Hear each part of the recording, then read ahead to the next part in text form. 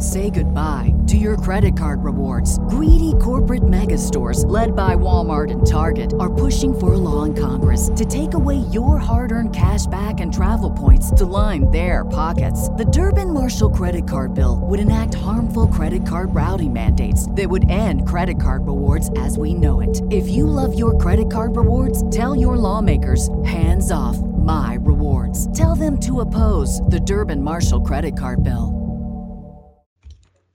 Yeah, and because some of these matches get the 5-star stuff, and they're like a half hour long, and it's just like I'm never watching that again. Yeah, like there are very few matches that go longer than 15 minutes that I'll go back and watch again. Yeah, my limit, like I watch, 20 is about my limit for watching something again. I mean, unless it's like War Games, or if I may watch one of the old Rumble matches.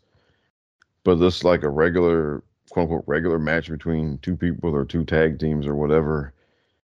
Yeah, when you started talking about 25, 30 minutes, I'm just like, yeah, not really. I'm not, as good, however good it might have been, I'm not going back and watching that again. There's absolutely zero reason for any tag match to go more than 20 to 25 minutes. How many times can you work the hot tag in a match? Yeah, exactly. Look, to me, look, if however long those Rock and Roll Express, Midnight Express matches were, that's about as long as you need to go. Yep. You can get it all done in 20 minutes, my friends. Yeah. However long those matches were, that's all you need. I mean, you're listening to the Mindless Wrestling Podcast, now part of the Chairshot Radio Network, on thechairshot.com. Remember, always use your head. You look like a dude who should be pumping my fucking gas. This isn't doing it for me. I'm not getting enjoyment out of this. He was a before the bell rings all-star.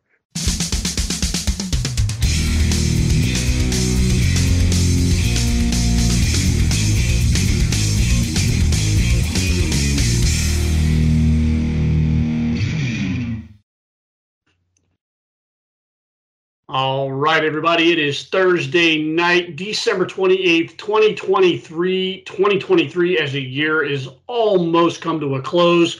I hope everybody is having a safe and wonderful holiday season, no matter what you do, whether it's Hanukkah, Christmas, Kwanzaa, whatever. I hope you're enjoying it. I hope you're all safe. We welcome you back here to listen to another episode of the Mindless Wrestling Podcast as we wrap up the year that was pro wrestling in 2023.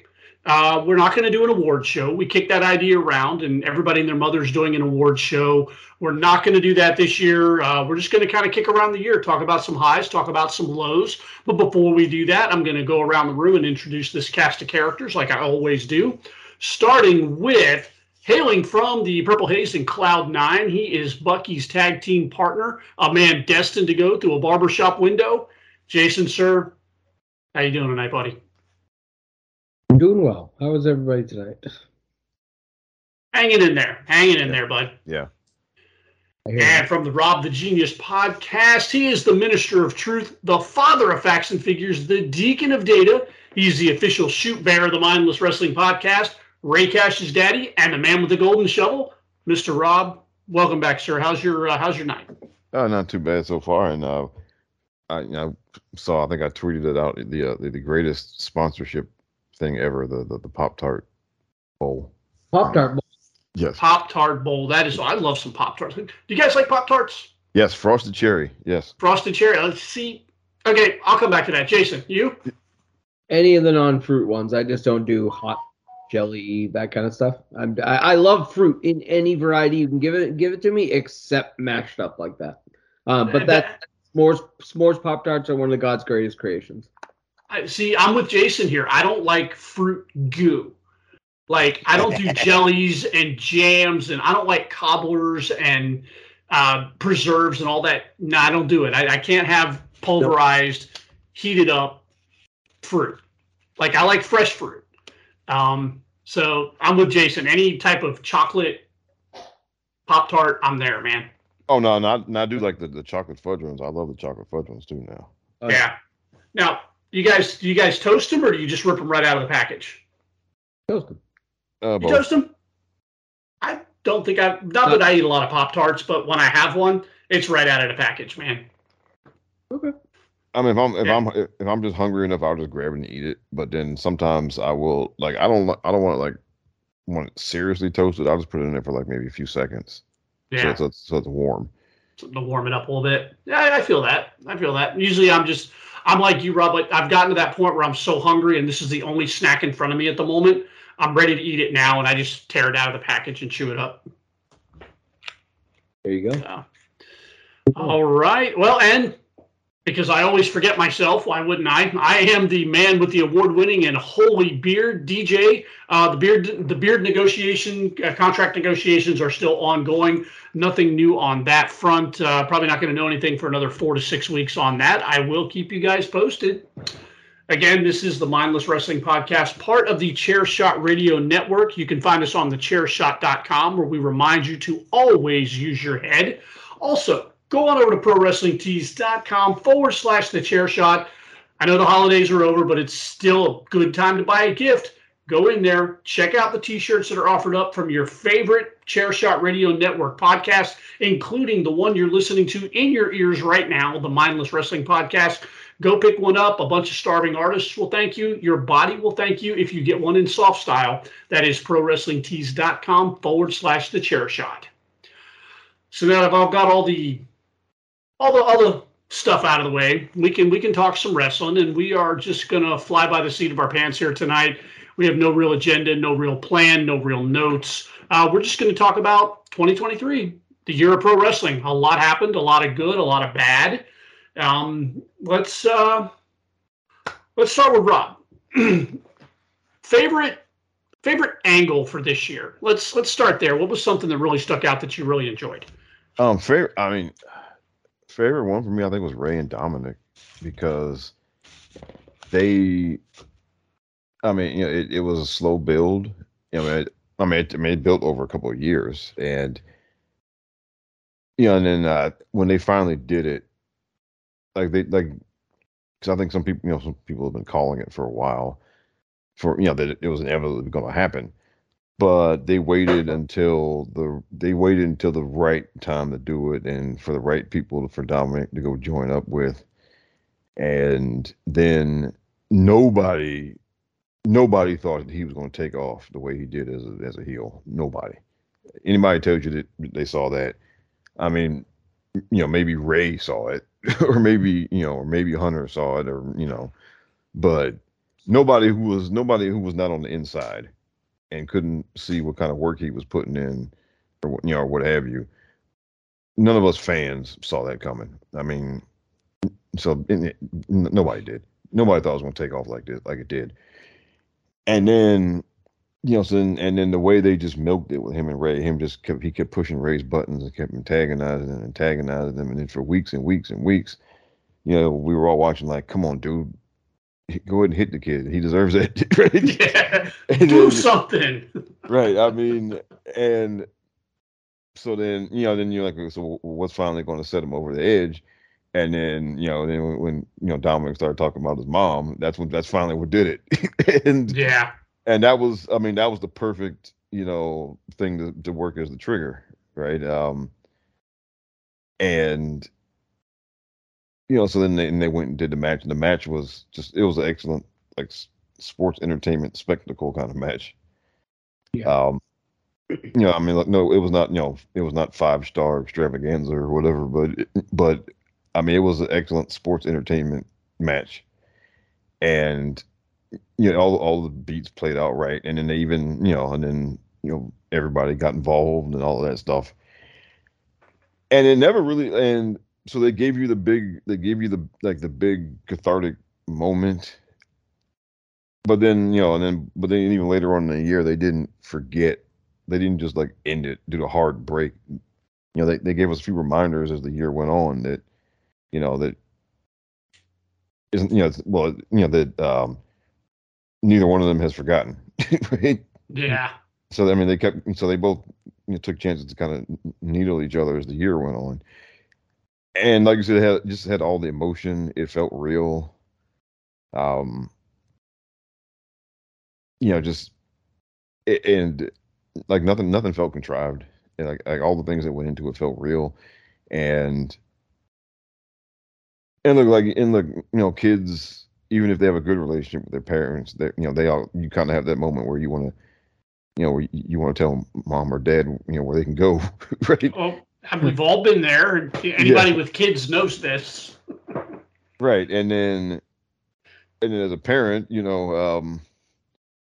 like I said, even if you have a great relationship with your kids, if they start needling you, you know, um, you want to drop the hammer on them, Yeah. and not physically. I'm not talking about necessarily physically, but just in some kind of way, just to remind them, just as my father used to say, who's the boss and who's the horse, Yeah, exactly.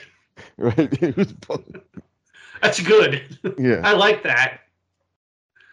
Yeah, I really enjoyed that match. We were talking a little bit in the pre-show huddle, which you may find at the beginning of this episode. Yeah, that match is one that I'll go back and watch. It emotionally had everybody invested. The wrestling wise itself was fine, but the story and all the parts and pieces involved in that elevated it to just legendary status. For me, Rey Mysterio taking the belt out, and the best part is he's holding the belt up so the crowd can see this is a belt, and the crowd just goes bananas because Dominic has been such a jerk for months, and people have just been waiting and salivating for Rey Mysterio to light that kid up, and he did, man. He took it to him with the belt. I popped for it. I thought it was hilarious. Jason, you got any thoughts on that match? I thought the belt was the best payoff, and that was it was all well done. I was hot or cold on it. Not hot or cold. I was just fine with it. It was an excellent part of the show. It just wasn't my favorite stuff. Maybe I just don't have the connection to Ray and that you guys do. But Yeah. aside from that, though, it was all excellent sports entertainment stuff, as you guys all highlighted. So Yeah.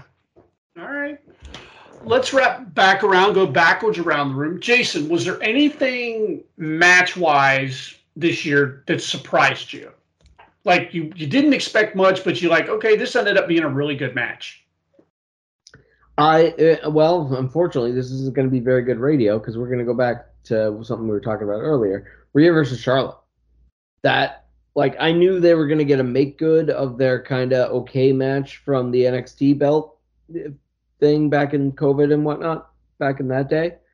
Because the match they had was just kind of fine, and then Rhea came to the main roster and then immediately had like baby deer legs. It was just very weird, a very weird experience for Rhea Ripley that I look back on now and I'm just like, I don't even recognize that person because Rhea Ripley is the fully formed like top dog women's wrestler. My good. So yeah, I thought it was just going to be a make good on that, and they were going to have a good match. No, that was like an excellent match. And DJ, when you say you put it down as one of your match of the years, I'm not going to argue with it. Yeah, somebody had a gun to my head and asked me which was match of the year for me in WWE. It was that match.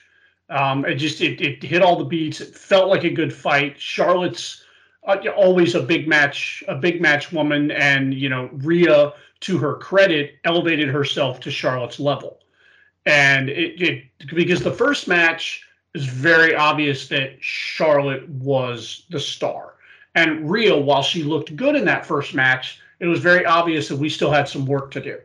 The work had been put in, and the work was complete at WrestleMania this year. And we had, these are two girls I could watch do this again and again and again.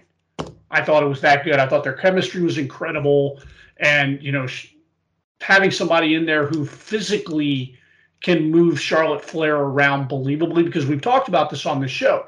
When we get into and we're not going to go too deep down the Charlotte Flair discussion because we did that a couple weeks ago. But when she has these matches, a lot of these girls, she towers over them. When you line her up with a Zelina Vega or a Candice LeRae or, even a Shotzi. Shotzi's not a tiny girl, but she's not Charlotte height. And, when you line her up against all these girls, yeah, she's going to go in there and be physically more imposing. With Rhea Ripley can go muscle for muscle, pound for pound, toe to toe with Charlotte Flair. And I love that chemistry between the two of them.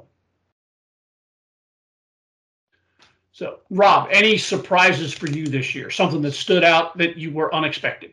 Yeah, man, I just had it, and then okay, I gotta think back through what. Okay, because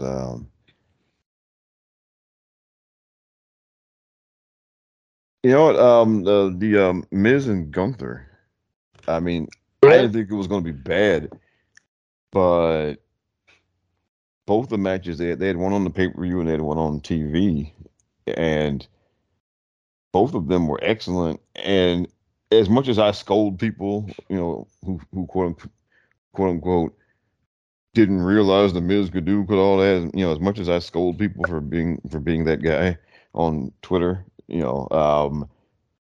even I mean, he even surprised me a little bit. And well, where he surprised me was that in the pay-per-view match in particular, they really had a few moments there where it looked like he might do it. Yeah, they had you believing. Yeah. We've long since tried to abandon the, Mike Mizanin is an excellent wrestler, and it's time you recognize it, because if you haven't recognized that by now, you're not paying attention. That said, this was excellent even by his excellent standards. Yes. Yeah, and again, like I said, those closing minutes, and then because especially the fact that he'd been acting more like a baby face, but then he's when he pulled out the cheating stuff, then that really felt like a turning point, because right now nobody expects Gunther to lose to him clean. Right, and he was acting like a baby face, but then when he started reverting to the cheating, that felt like, oh, we have an out here now. They want to do this, and that was an excellent. Whoever laid that match out, that was an excellent twist to put on it. Yeah, and it was great because by the time the Miz got Gunther, we were past the record. We were past the Honky Tonk Man record. So at this point, Gunther's on the clock. He can lose this championship at any point, and he's probably going to hold this title reign record for decades. They're not touching this for a long time. So you really get that feel like, okay, if they're going to do it, Miz might actually be the guy, and tonight might actually be the night. And they told that story in the ring, and it was brilliant.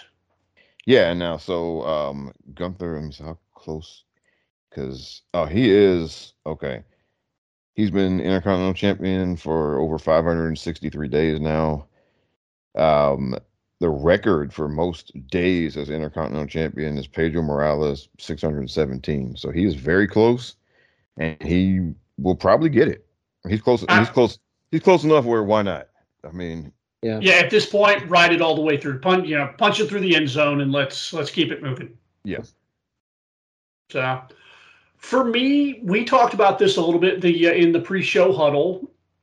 Omos and Brock Lesnar.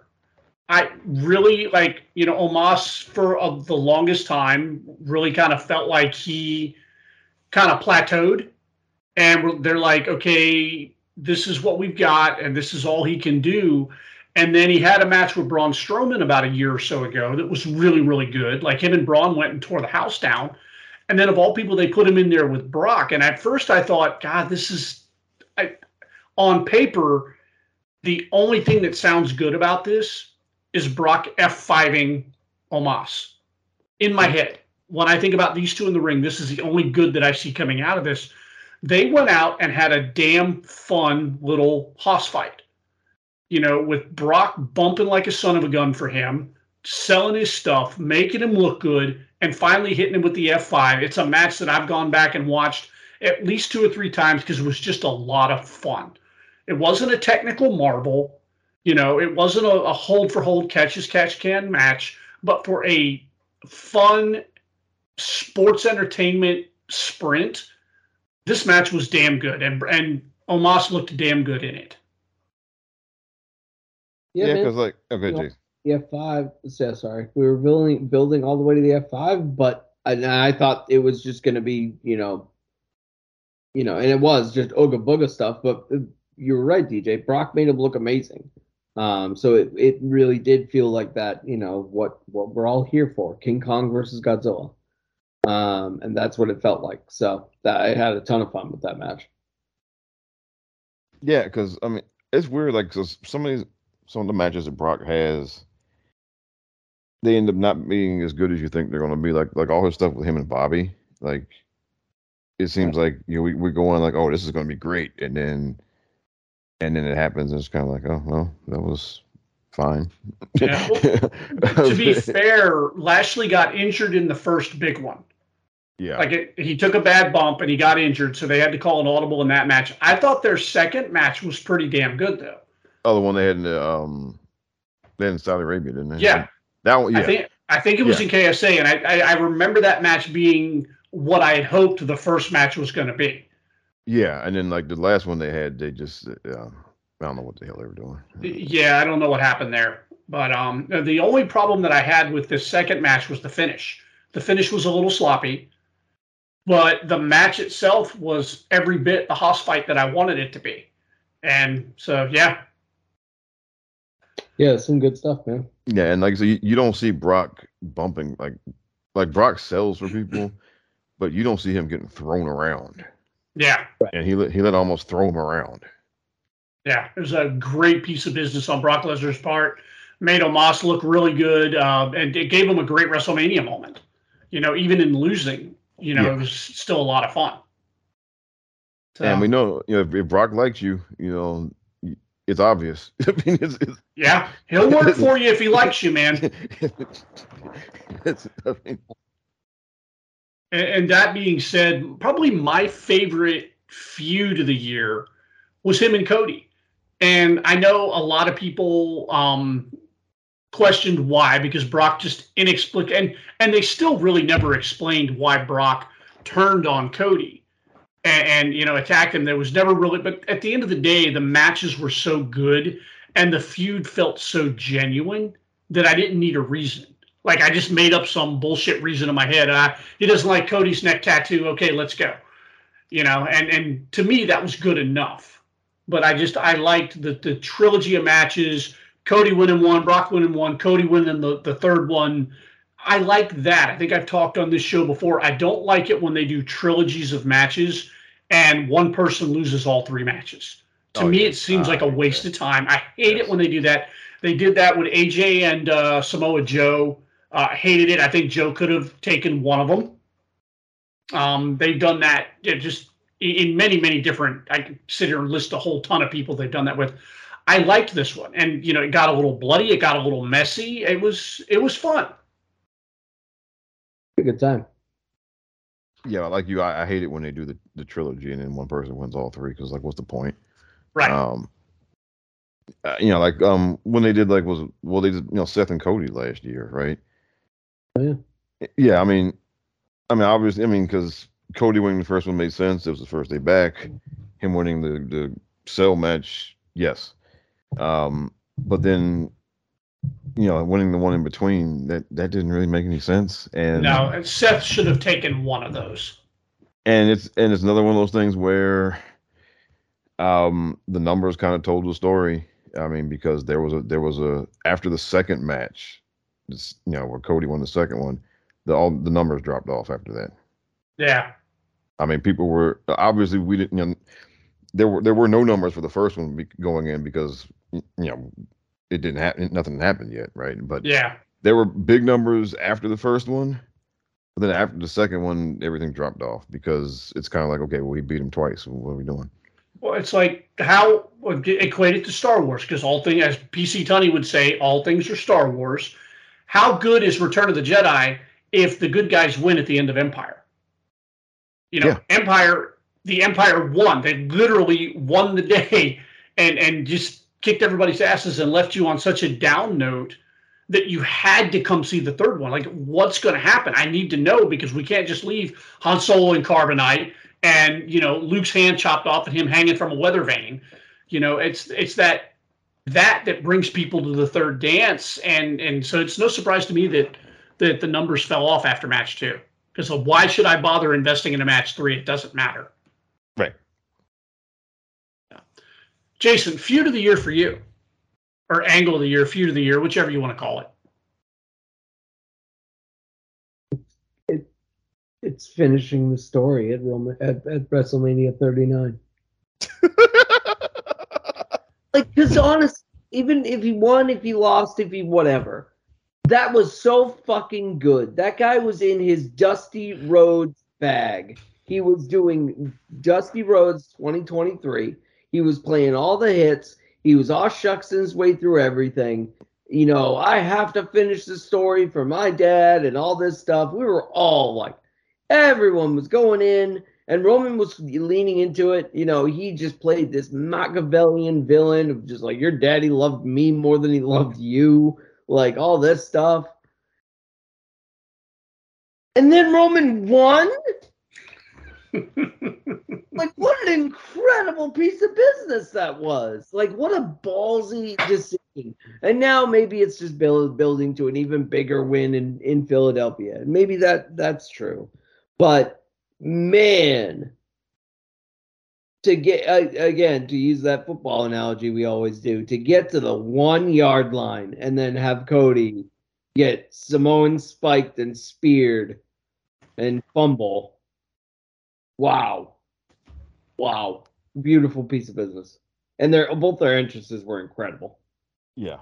And I thought for sure, because when they threw Solo out, and then when Kevin and Sammy took out Jimmy and Jay, I mean, they had everything set up for Cody to win.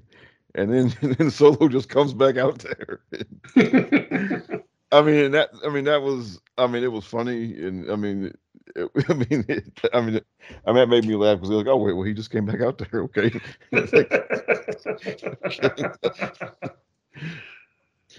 Yeah, I'll defend that finish to the death. As much as I think at this point Cody is probably the guy to dethrone Roman. There's an argument can be made for Jey Uso. There's an argument can be made for Solo Sikoa. But I think if we're, and again, it'll all hinge on what the plan is after that. Like once we stick that landing, what's next is going to determine who the guy is. Right now, it looks like the guy is going to be Cody. I stand on the hill that it is not going to be at WrestleMania 40.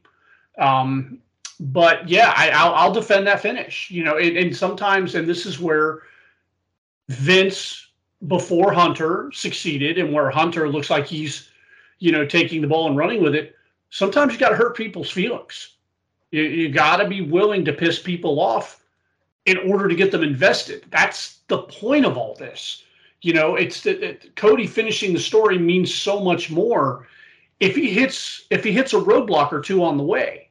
Because when he finally gets there, there's the payoff. Because honestly, it wouldn't have had the same meaning if he had won this time. Nope. Because the only real heat and emotion to the match was because it was the two biggest guys in the company. Right. Well, and Cody was doing it for his daddy. Yeah, but it wasn't personal, right? Now we've had a year of him being, now he was thwarted by Roman and Roman's minions. He's had a year of fighting against different people, and he had to deal with Brock, so he's had to overcome some obstacles now to get there. And so now, if they do it this time, then now it'll feel more like he earned it. Yeah. More like the character, earned it and didn't just kind of helicopter his way in. All right, Rob. Any feuds this year that stuck out with you as your favorite? Other than the ones we named, Philip Jack Brooks versus Jack Perry. Because that one literally changed the entire face of the wrestling business. Literally. This is fact. This is fact. I don't even know where to begin with that. And it's such a cluster F over in Jacksonville. And Tony Khan ought to be ashamed of himself. And I've said this before, we're not going to get too far down this road with this because that ain't what we're talking about. But he is doing such a disservice to that locker room right now on an almost daily basis now. Yeah, and it's, I You're mean, on press conferences or media calls or whatever saying, "Oh, we have the best rated matches on Cage Match." 300 people vote on that. I mean, let me, 100 yeah, I mean, nerds in their basement. and I- as a nerd in his basement who occasionally votes on Cage Match, let me tell you, I mean, we're literally talking at the most 500 people on a, yeah, at the most. So I'm looking up something from WrestleMania. That would be like the biggest. That would be something with like the biggest voting numbers.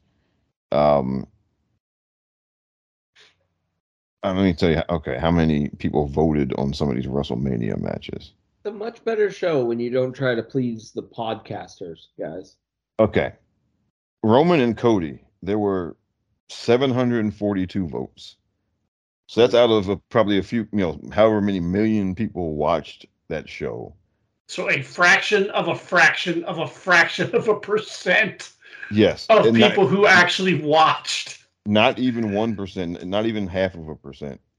Gunther versus Drew and Sheamus has 919 votes. Okay. Can't even crack 1,000. Come on.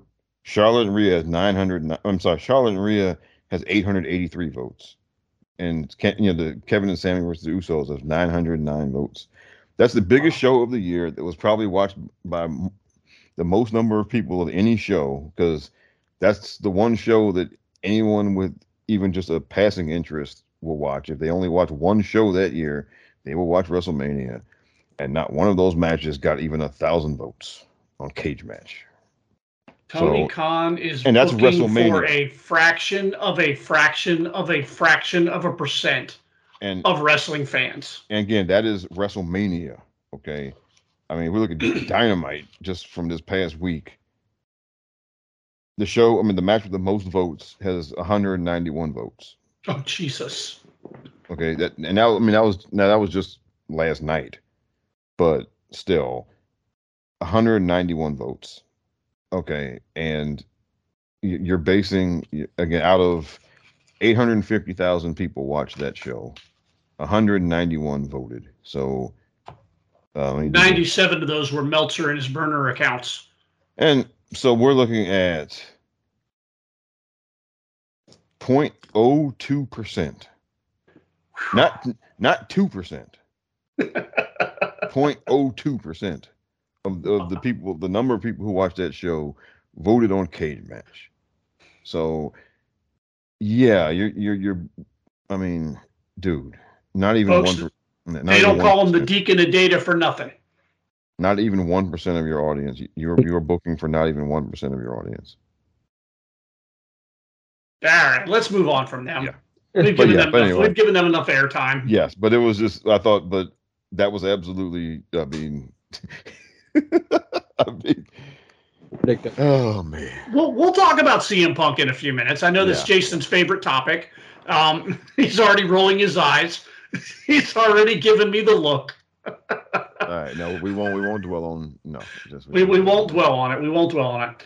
But let's talk breakout stars. We had a lot of people step up to the plate this year in WWE. You know, for a company that a lot of people lament only pushes certain people and only uses, part-timers and old-timers and no-timers. And there were a lot of people that really, really stepped up, shown out, not just in NXT, but in WWE, on the main roster, Raw and SmackDown.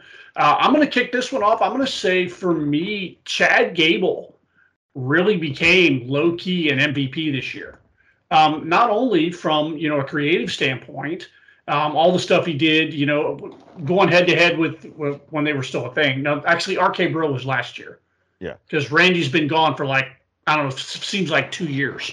But still, just, I would say, between 2022 and 2023, Chad Gable, because they allowed him to stretch his legs in terms of being an entertainer, but they also allowed him to go in and deliver some excellent wrestling matches, and his little trilogy of matches with Gunther, again, we're talking about another 0-3 feud, but the matches themselves were spectacular.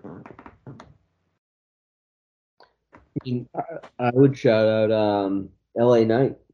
You know, the guy just it's excuse me, it's refreshing. He's a professional wrestler. Like he Yeah. doesn't even have a gimmick. That's his gimmick. He's a professional wrestler. And get a lot of he gets a hard time for being derivative, but everything in wrestling is. So, oh well. Let's talk about how many guys do the figure four and the sharpshooter. Sorry, Yeah. Deathlock. Um, so yeah, LA Knight. I mean, and he went toe to toe with Roman Reigns, and I think he held his own both on the mic and in the event. And he did not, as DJ, as you like to say, he did not look less than. I mean, everyone looks less than Roman Reigns, but he looked like a certified main eventer. Yeah. To start with, he shook off a horrible gimmick. And a lot of people don't recover from a bad gimmick. I mean, hell, the entirety of Retribution, save for Mia Yim, is now gone. And well, we've still got Dijak over in NXT, but the rest of them are gone. Yeah. So she was gone too for a bit. She was. They let her go for a little bit. So yeah, we can't forget that. But yeah, for him to shake that gimmick off and absolutely just meteorically rise to the top the way he did, incredible piece of work on his part. I'm an LA Knight fan. I like the guy. I know a lot of people have their criticisms. I won't even listen to the derivative criticism at all.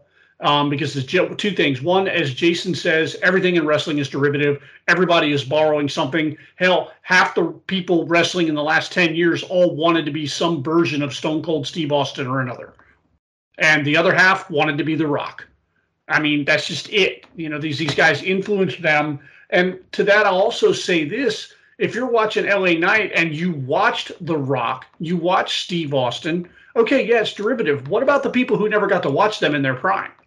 They didn't have that, so they don't know it. They know these guys were out there. They can go watch it on the Peacock if they're so inclined. But if you didn't live through it, that means nothing to you. There are still people that are going to say, Steve Austin comes out to wrestle Kevin Owens. I guarantee you, while the crowd loved it, there were people out there going, who the fuck is this guy? They know who he is because their dad watched him, but he was their dad's wrestler. LA Knight is this generation's that guy. And I'm perfectly okay with that. I mean, just to give an example, in 1986, if you had gone to either me or DJ and said, the Nature Boy Buddy Rogers, we'd have been like, and? Who? And? Right? So? Yeah. Who cares? Right? Or if you were watching Hulk Hogan and somebody said, well, he's just doing what superstar Billy Graham did 10 years ago. And, pretty much. Yeah, so what? Yeah. And, right? I mean, this is what it is. Look, I have to give some LA Knight some props. He's a local man from Hagerstown, Maryland, and he recently got the key. Just over the past week, he got the key to the city. To Hagerstown, and actually I watched the little video of that. It was really cool. Oh, cool. Nice. So I think he's definitely up there. And and again, remember in January we thought he was dead and buried. We thought they were just feeding him to Bray Wyatt, and then he'd be maybe on a list after that. We weren't sure really, but he powered through that, and and then. Again, we were talking about a 1 year turnaround. This is up there with, 1 year turnarounds is up there with whatever ones you can think of. But this is up there with those. And yeah. Now I guess for me another breakout. Obviously Trick Williams. You beat me to it, yeah. Because Trick he had decided, well, not the sidekick, he had to kind of the guy who protected the other guy role. He had that down perfect, but we never knew for sure. Well, okay, are they going to let him actually do anything himself? And because that's the key to him having his own career. Like if he was never more than Carmelo's heater, so to speak, then he might have had a very short career. He might have been on the list as soon as Carmelo got called up, right? But he actually got out there and did his own stuff this year, and he made a whole lot of progress. And he got, and he made a very, for somebody in developmental in particular, he made a very dramatic 1 year turnaround here from where he was to where he is now. And because, for the longest time we're like, okay, well, he can talk great. I mean, he's great at talking, but he's got to be, is he ever going to, get any good at the other stuff? And so this year he really made some headway. He made enough headway for them to actually do stuff with him besides backup Carmelo. Well, and they booked a very, very like crazy moment in a complicated match for him to win. Yeah. They've trusted him in some big spots this year. Trusted him with Ilya Dragunov.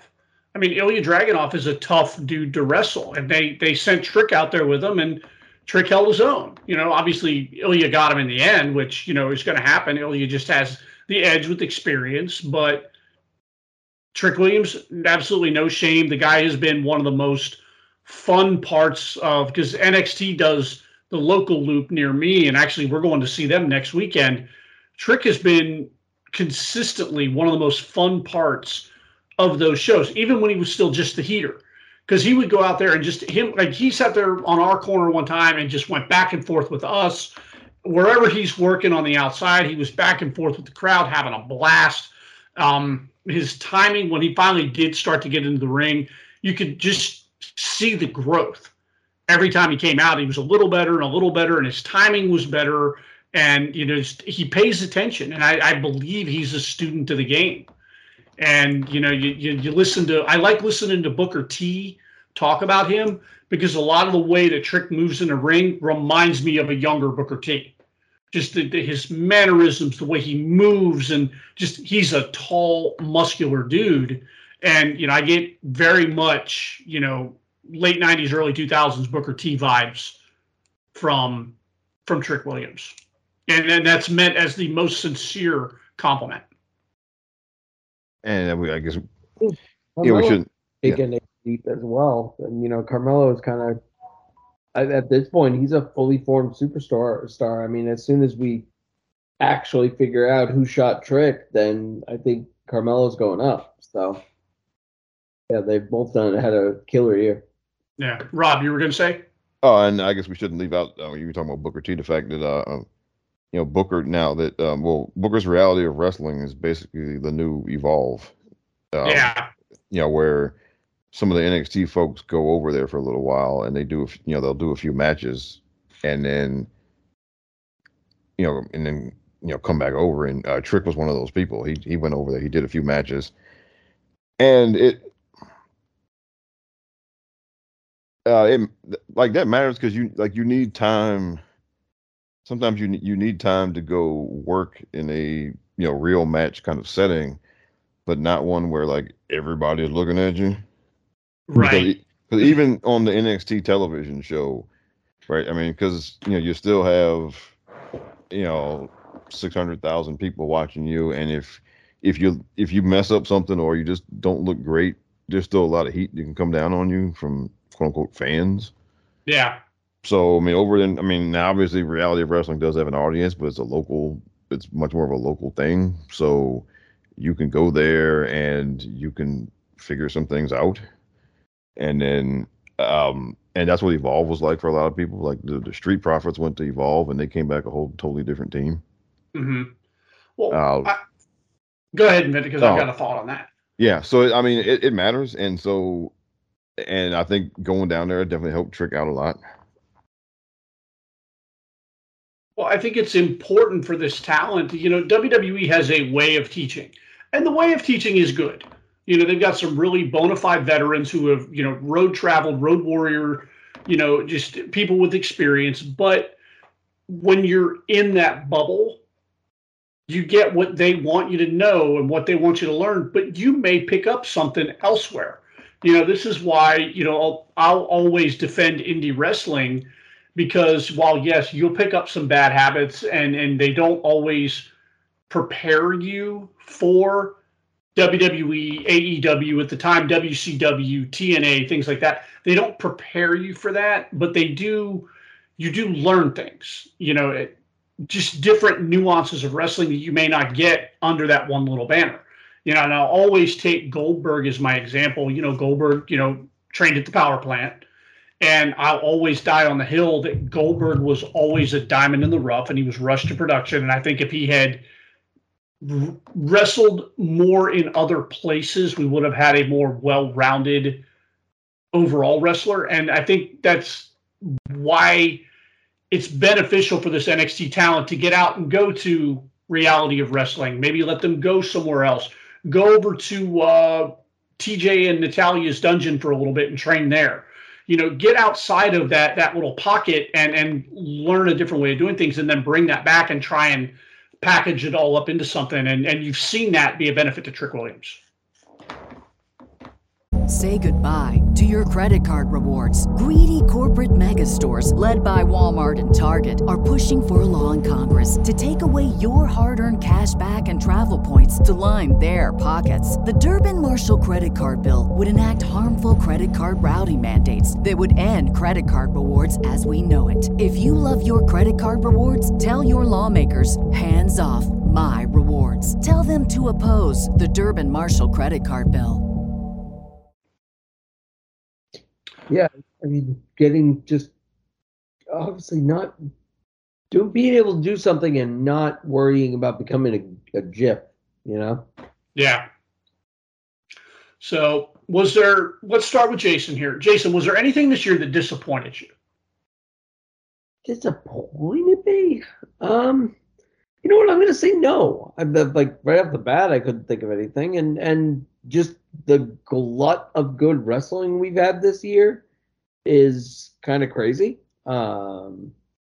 It disappointed me that Tony Khan's a coward and fired CM Punk, and he was able to come back. That's too bad, but.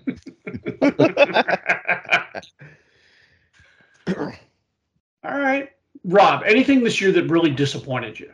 Well, I guess there's the obvious thing that happened a couple of weeks ago. But outside of that, I mean, me being the Mr. Analyze Everything guy, I mean, there are always some things that I look at and it's like, well, they could have done that better, they should have done that different, and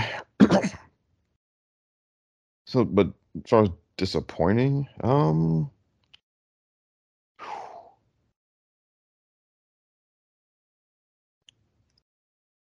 well, I think what's going on in AEW is disappointing because, no matter what we think of Tony Khan or whatever, and whether me, you, or anyone else watches them at all, again, me being an old union labor guy, I recognize the importance of having more than one place that people can go to and get paid well and be fulfilled at what they're doing. And so them stumbling as bad as they did this year is a disappointment, because anything that gets us closer and closer to a one show town again is not good. And so to me, it's disappointing, really. The way he handled all the stuff with Punk.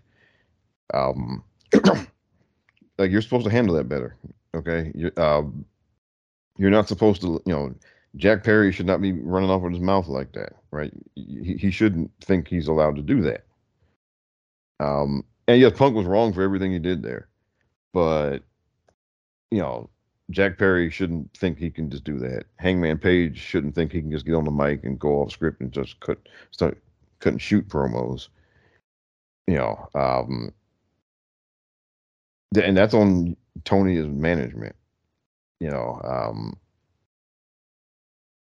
Like, you're supposed to handle those things, right? I mean, and look, no, wrestler's court is not the answer, no, but people who have really not liked each other in various other wrestling companies have worked together and made money for the company and made money for themselves, and that his failure to corral that whole situation into something that made the company money, that's a total failure on his part. Right. There's no excuse for that. Like I said, it's been done over and over in numerous other companies over the years where guys who did not like each other, guys who hated each other's guts, were still managed to get in the ring together and do something to make money. And yeah, it's a complete total failure on his part to manage that situation. And so to me, and just the fallout from that, it's disappointing because again, even though we all here, we primarily watch WWE, we occasionally dabble in some other stuff, but again, for the workers, for the wrestlers, and for the cameramen and women and the referees and and the people who drive the trucks and all of that stuff, there needs to be more than one place to go. And again, like anything that takes us closer to there only being one place to go is not good. And because we're seeing all these people re-signing big deals in WWE now. If WWE is the only game in town, whoever's re-signing 2-3 years from now is not going to be signing for as much money because they won't have to pay it to you. Right. And it's just, so to me that's my disappointment of the year. It's just Tony Khan, a complete failure of ownership, Leadership, and management. Yes. Yeah. The only thing I'll say about this, and I'm going to criticize Punk here a little bit, taking at face value what we know of that final situation over in England, where Jack Perry did the, real glass, what you going to do, bitch, or whatever the case may be. Why was Punk so triggered by that? Like, at the end of the day, is that really, like, because I think of me and I'm like, okay, you're a clown for doing that. It was unnecessary, but is this something that we need to start a fist fight over? I don't think so. No, of course not. No. So I absolutely, like I said, I'm taking the facts as I know them because none of us were backstage. I don't think anybody except for the people who were directly involved know exactly what happened back there, but I'm taking what was presented on my TV, what I know. Jack Perry wanted to do an angle on Collision that involved real glass. CM Punk, who apparently at this point in time is the boss of AEW, told him, no, we don't do that here, brother. Tony Khan didn't step in and say, you know what, if he wants to do it, he can. Tony Khan didn't step in and say, no, we really shouldn't be doing that. CM Punk took care of business. That's not his place, in my opinion, but whatever happened, happened. Again, that speaks to Tony's lack of leadership. But CM Punk getting triggered by Perry going out there and doing that is, to me, kind of childish and kind of speaks to the bigger problem with him all along, is that he's kind of easily gotten to. And that's, I hope that's something he's going to move past now that we're embarking on this second WWE career. But I sit there and look at it and I'm like, why were you so bothered by that? Because at the end of the day, if Jack Perry never ends up drawing a damn dime, that was your gotcha. You didn't have to say a thing. You just let him come backstage and go, okay, I saw what you did. Move along, go to the locker room. You move on with your life. Punk stays in AEW. AEW reaps the rewards of having CM Punk because up until he left, Collision was a damn fine show. The 2 episodes of Collision that I saw that CM Punk was directly involved in were really freaking good. Just from a production standpoint, a wrestling standpoint, the people in the ring I could get invested in. It was AEW would have been much better off. So some of that I do still lay on him because it's something he very easily could have just said, you know what? He was a dick. Let him be a dick. At the end of the day, I'm going to draw more money than him, and that's my revenge on him. Didn't happen that way, and now AEW's eating a plate full of it because of it. Because I really, truly don't think they've recovered. They have been in a tailspin since he left. Since they fired him. Yeah, They have been. It's just, there's only so many pops left, guys. And I know, and this is just, I'm piggybacking on something Rob said. I know we are usually hypercritical of AEW, and I know it sounds like we're on because there's definitely some people out there now that are looking at AEW like, you guys are on the clock. We're expecting the doors to close any day now. I don't think they're anywhere near that. I do think that if Tony Khan doesn't turn the nose up, he is, and I've said this before, he is going to find himself in charge of the number 3 North American wrestling promotion. I think we very realistically live in a world where that could happen. But I think I speak for my co-hosts here, we do not want AEW to shut its doors for all the reasons that Rob just said. The production people, the cameramen, the truck drivers, the caterers, everybody, there are so many other people other than just the wrestlers who have jobs who will now be out of work. And then the talent. There's a lot of talent on their programming that while I may not watch them, I want them to be gainfully employed. The Keith Lees, the Athenas, the Adam Coles, the list goes on and on of people that I hope continue to make money doing this thing that they do. And if AEW closes its doors, as far as I know, TNA can't pay those kind of contracts, not right now. No. MLW obviously isn't paying those kind of contracts. No. And the best these guys can hope for is to go to Japan, but Japan doesn't work on a regular basis.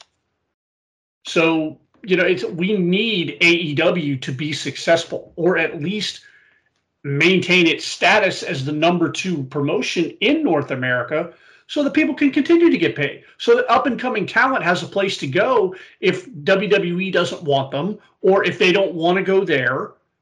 For any particular reason, AEW needs to exist, and that's all on Tony Khan. Yeah, and it's like, go ahead, Jason. See we just got to see, dude, just put on a wrestling show. Like, you don't have to be constantly online. Like, that's it. Don't worry about what the internet says. Just, you have a million, very, very smart people at your fingertips. Wrestling, legends who literally have Edge and Christian right there. Just, dude, put the phone down. Stay off the internet. And I've had another thought. Stay off the internet, and I'll think of it in a minute. Somebody else take over. Well, he introduced the media scrum to professional wrestling, and that was not a good idea. No. It just was not a good idea. It was not a good thing. And again, yes, Punk is at fault for everything he did there, everything he said there. But Tony, some of the things he said wasn't wrong, though. That and then Tony, he was probably out of line saying it. Oh, he was, absolutely. But it wasn't inaccurate. Right, it wasn't false, which is why I've been so tortured during this time, because I have as much disdain. I've had as much disdain for that man as Jason, and yet he continued to say things that I thought were true and correct. Yeah. But when you have you have a media scrum, again, you open the door. And when you have somebody like Philip Jack Brooks working for you, and you have a media scrum where you're going to put it in front of a live microphone, you are opening the door for exactly what happened to happen. And yeah, I mean, look, Vince wouldn't have had a media scrum during like the peak, drug days of Shawn Michaels, okay, and wouldn't have had Shawn Michaels. It wouldn't have had Shawn Michaels out there all pilled up in front of the microphone after a show, okay? That wouldn't have happened. But basically, Tony played the same kind of Russian roulette game here, because you had a guy working for you who is outspoken, who does not hold his tongue, who, is not afraid to say things that that burn bridges, right? And you had this open session where he got a live mic, and after some people had antagonized him, and it's not good. Yeah. So there's an old adage that Tony didn't follow when it came to CM Punk. let the buyer beware. Tony looked at CM Punk like most of the internet looked at Punk. Like, I have this guy that WWE wronged, and that's it. That's all Tony saw. He had these blinders on, this narrow tunnel vision as to who he was bringing in, and he really thought that he was going to get a guy that was just going to play ball. And it was going to be this amazing boon to his business, and that part was true. That part was correct, but he didn't read the fine print when it came to CM Punk, and it bit him in the ass. Well, it was like when the Bulls had Dennis Rodman, right? They didn't stop Dennis from being Dennis. They dealt with it. Yeah. And they channeled it in such a way that it didn't bring down the team. Dennis, remember, during the NBA Finals, in between games, Dennis went over to Monday Nitro, okay, which is insane, and he got in the ring and was dropping elbows on people in between NBA Finals games. He could have injured himself, Probably had no injury clause or insurance like they do with WWE with The Rock and John Cena. Well, because nobody signs an NBA player thinking they're going to go to Monday Nitro in between games. Nobody thinks about that. Well, Rodman was nuts, though, man. Rodman was insane. And Michael Jordan, being who he is, probably couldn't stand that guy for a while. But everyone involved just knew, and also, Rodman had played for the enemy of the state for the Chicago Bulls. He played for Detroit. But they all had, Phil Jackson and everybody had, they had the right ideas. Like, look, no, we don't like this guy, but we need this guy to win these games and to win this championship. We are going to make this work, and we will, we'll push him when we need to push him. But when there's something that really isn't that big of a deal, but we just don't like, we'll let it go. And that's on Tony to do with Phil, and because you hired him. Yes. Okay. Phil didn't come to your office with a gun in his hand, saying, give me a job or else bang, right? He didn't do that. You hired him. So you hire him, you deal with him. But yeah, I know we're going on and on about Phil here. And we're about to wrap this part of the show up because Jason's giving me the look. Jason's on the shows when we've reached a commercial, they turn on the light. Jason's turned on the commercial light. The commercial light is on. That means stop talking about Punk. We're done. But yeah, huge fumble by AEW. Going to move on from that. Jason, were there any other just overall high spots that stuck out with you this year? Just something that you really popped for? I mean, they did finish it for now, but as the bloodline turns was just awesome, dude. Like every single person nailed their parts, from Jimmy, being the one who initially betrayed, Roman, and freed Jay from Roman and all that good stuff. They got the tag team match, and they, Jay got his solo match and all that good stuff. And then Jimmy's the one who comes back and protects Roman, and it was just awesome. And now Roman's back to abusing Jimmy. Right. And now, so clearly, I think they're going to get to a match at WrestleMania between the two of them. But yeah, as the bloodline turns, has been so much fun. And even Solo, he's like stepped up in terms of his role. Ex-tribal chief, the heir apparent, and perhaps, and all that good stuff. Moving forward, if we are getting a Jimmy versus Jay WrestleMania match, I'm really interested to see how they're going to put that storyline together. Like, we have 4 months now to do that. Let's see what they do. Like, I get so excited between January 1st and WrestleMania because they really, really, so everybody complains every year. There's no build to WrestleMania. They're building stuff for WrestleMania right now. And you guys aren't even paying attention to it. The year's not even over yet. 2024 is getting ready to start, and they're already starting to build the WrestleMania card, and it's so amazing. I think the biggest thing that will throw them off from WrestleMania this year is I think they probably factored Charlotte very heavily into at least one of the storylines getting in there. So now they've had to pivot. Unfortunately, she had a horrible injury, and she's going to be out for up to 9 months. So obviously they're going to have to shift gears from there. But yeah, man, we're getting ready to head into the most exciting time of the WWE calendar year. That being said, we usually kind of refer to everything between like WrestleMania and SummerSlam, and then from SummerSlam to the end of the year kind of as the doldrums. And there's definitely certain periods of time where they kind of phone it in. This year, I really think creative filled in the blanks. For the times where Roman wasn't readily available for whatever reason, whether it was his health, whether it was his contract, whatever the case may be, they filled in enough on SmackDown to keep it interesting. We got an incredible Miz Gunther feel. Like who had Miz and Gunther having a series of matches on their bingo card back in January? 11 and a half months ago.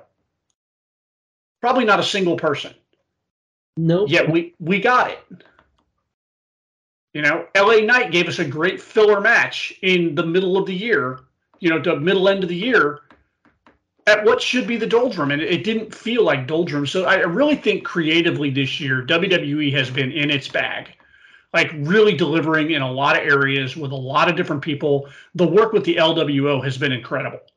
Like Santos Escobar and that whole crew and everything they're doing with that has just been top notch. And Selena Vega has been an MVP there. So much good stuff. And that's, we haven't even mentioned the Judgment Day yet. No, we haven't even gotten there yet. There was a while, like early on, where we were like, all right, what are we doing with these guys? They were looking like Bobos. They were looking like goons. Now they run Raw, man. Yeah. And they run Raw even in losing. Like they just lost Survivor Series War Games, and they still feel like a dominant faction. That's really good stuff. And actually, It's sorry, I'll just add it's a testament to all of them, like including at this point, including JD, because he's added, and R-Truth, because I mean they've, as the newest members of Judgment Day, they've added their own little spin to things. So it's really cool. And I was gonna say that was one of the brilliant ideas of Dusty to come up with the War Games was so it's always centered around some faction, and it's a way to give the enemies of the faction a win without having to, without them beating them for any titles or anything. And right. so like you said, even like losing the War Games match, they didn't really miss a beat. I would say a couple highlights for me this year were, I just fell right out of my head, Logan Paul and Bad Bunny. Like, I keep going back to that Bad Bunny Damian Priest match in Puerto Rico and just that incredible entrance with Bad Bunny and then everything that followed. That was a high spot for me this year. Yeah, and that was, I mean, again, that was like the best entrance of the whole work.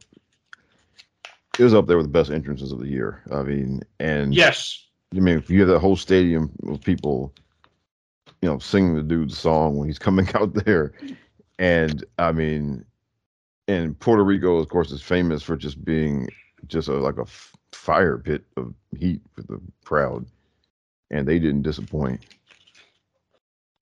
And we got all the run-ins. Yeah, we got all the like that match was. Some people may say, "Oh, it was overbooked," and if it was any other scenario but this, you could probably argue that it was overbooked. But we you will never hear me complain about a Savio Vega run-in. Yes, like you'll never hear me complain about that. So that was a lot of fun. That the whole match, Bad Bunny continuing to, show that, when you take it seriously, even if you don't do it full time, you can still come out there and make it look good. Yes, I mean, that was definitely that was a high spot for me, definitely. Yeah. Anything else for you, Rob? Well, I mean, despite the way the year ended, I mean, last year, I had to go almost 9 months without the 14-time women's champion. So This year, like despite how it ended, I mean, she was there for the whole year, and I got to see one of my two favorite wrestlers for the whole year. So that was a high spot for me.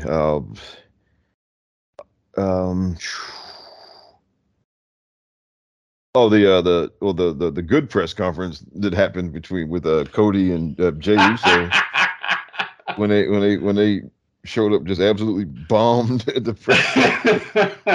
That's good stuff. It's classic. Yeah, it was a great moment between those two, and just at one point, Cody's just like, "All right, I guess this is what we're doing." Yeah. Good stuff. Yeah, and I think I've said this on Twitter. Cody is going to when Triple H is done being Triple H, Cody is going to be taking that job. Yeah, I definitely think I can see that down the road because he'll end up where his dad did, moving into the booking role, the creative role, and I'm interested to see what that looks like. And I told you guys that privately because there's also some speculation that at some point CM Punk may want to slide into a creative role. In 5-10 years from now, I'm very interested to see what a WWE under Cody and CM Punk creative would look like. Just because I'm curious. Well, I think difference is I don't think Punk is made for the day-to-day running of things. But whereas Cody absolutely is. And that's my point, because Punk was so critical of, because this is what I say to all the armchair quarterbacks on Twitter that talk about how bad WWE is and how they could do better, Okay, show your work. And this is where I'm at with Punk. For years, he criticized the company, criticized creative, criticized how they do things. Okay, buddy, here's the steering wheel. Show your work. Let's see what you've got now that you're in that role. And let's see if it's as easy as you convince the rest of the world that it is.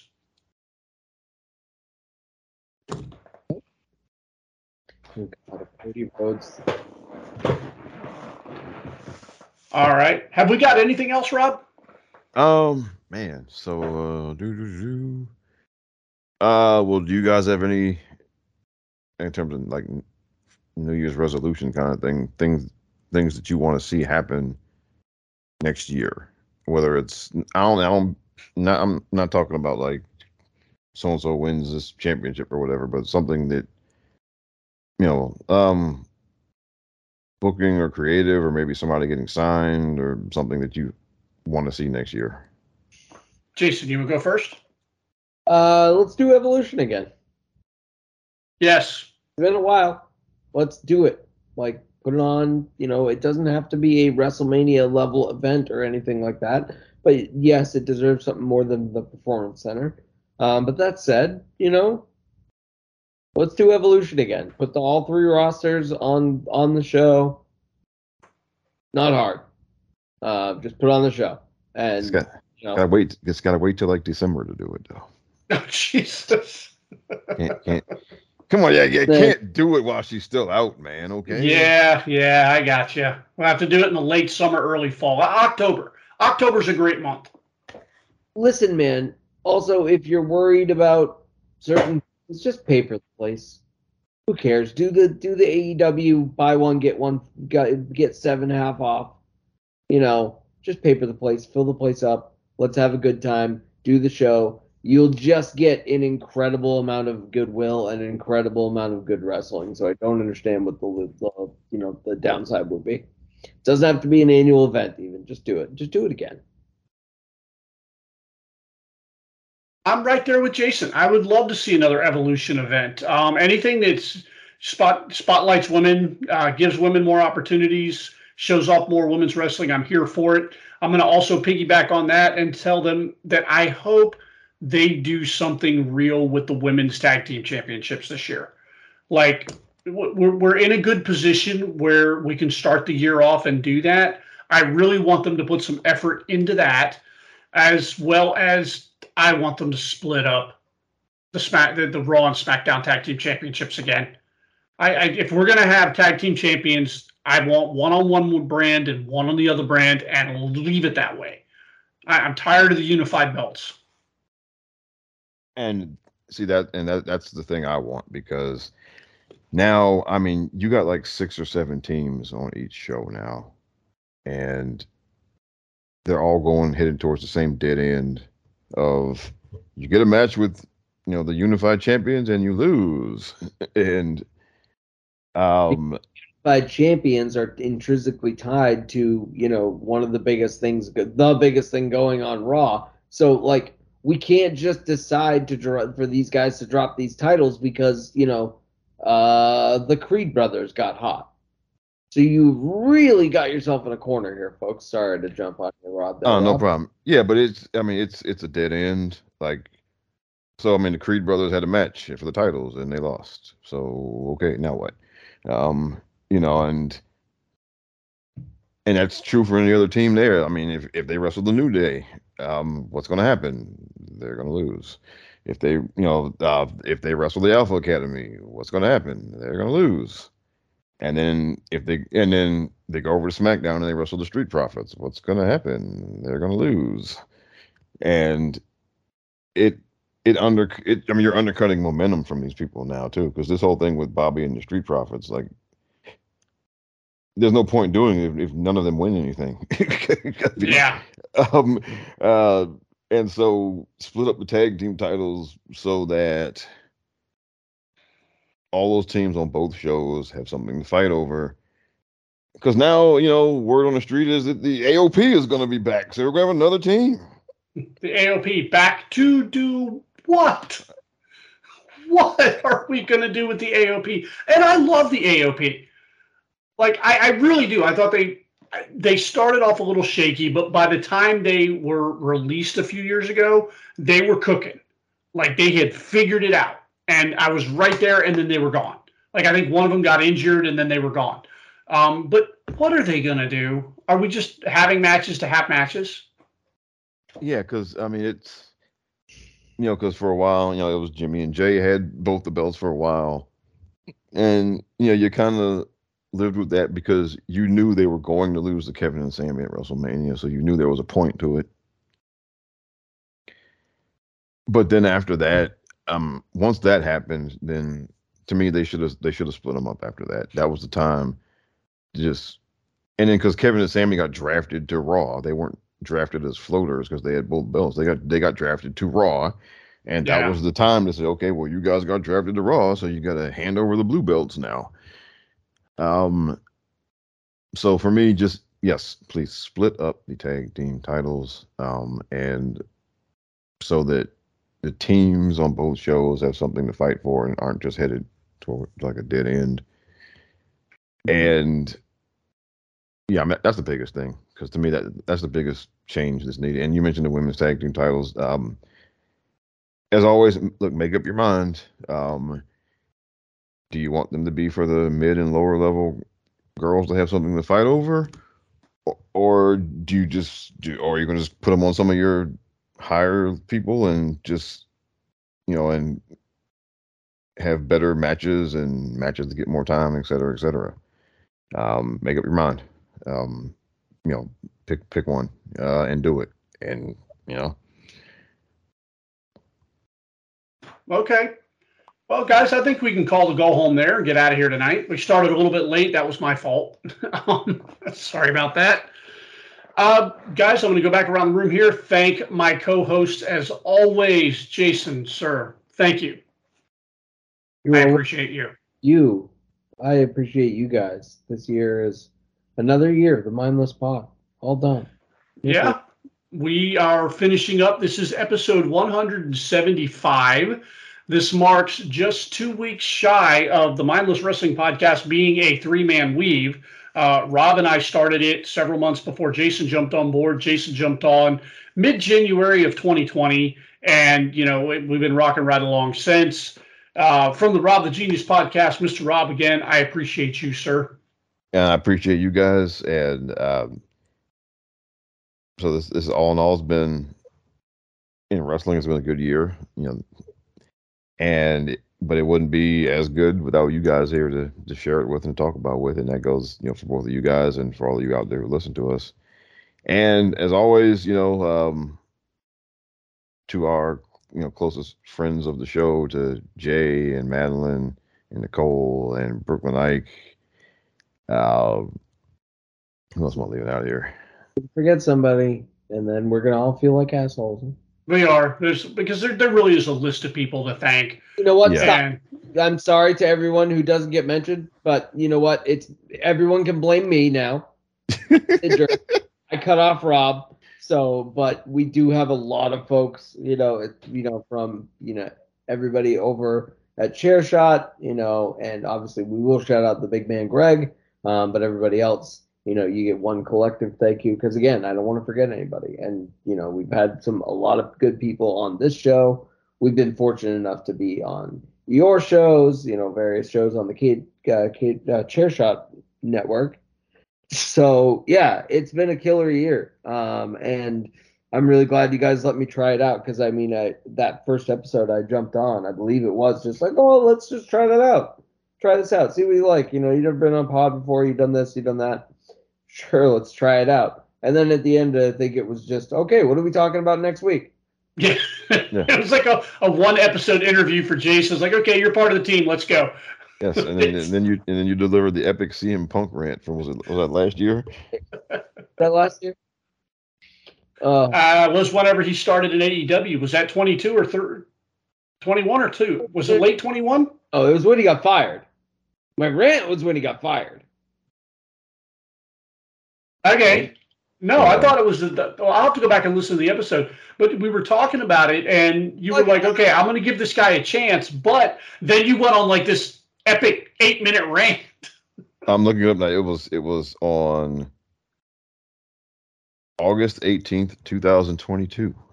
Okay. But are we eating two things? Because I want to say I did the pumping my gas thing when he got fired.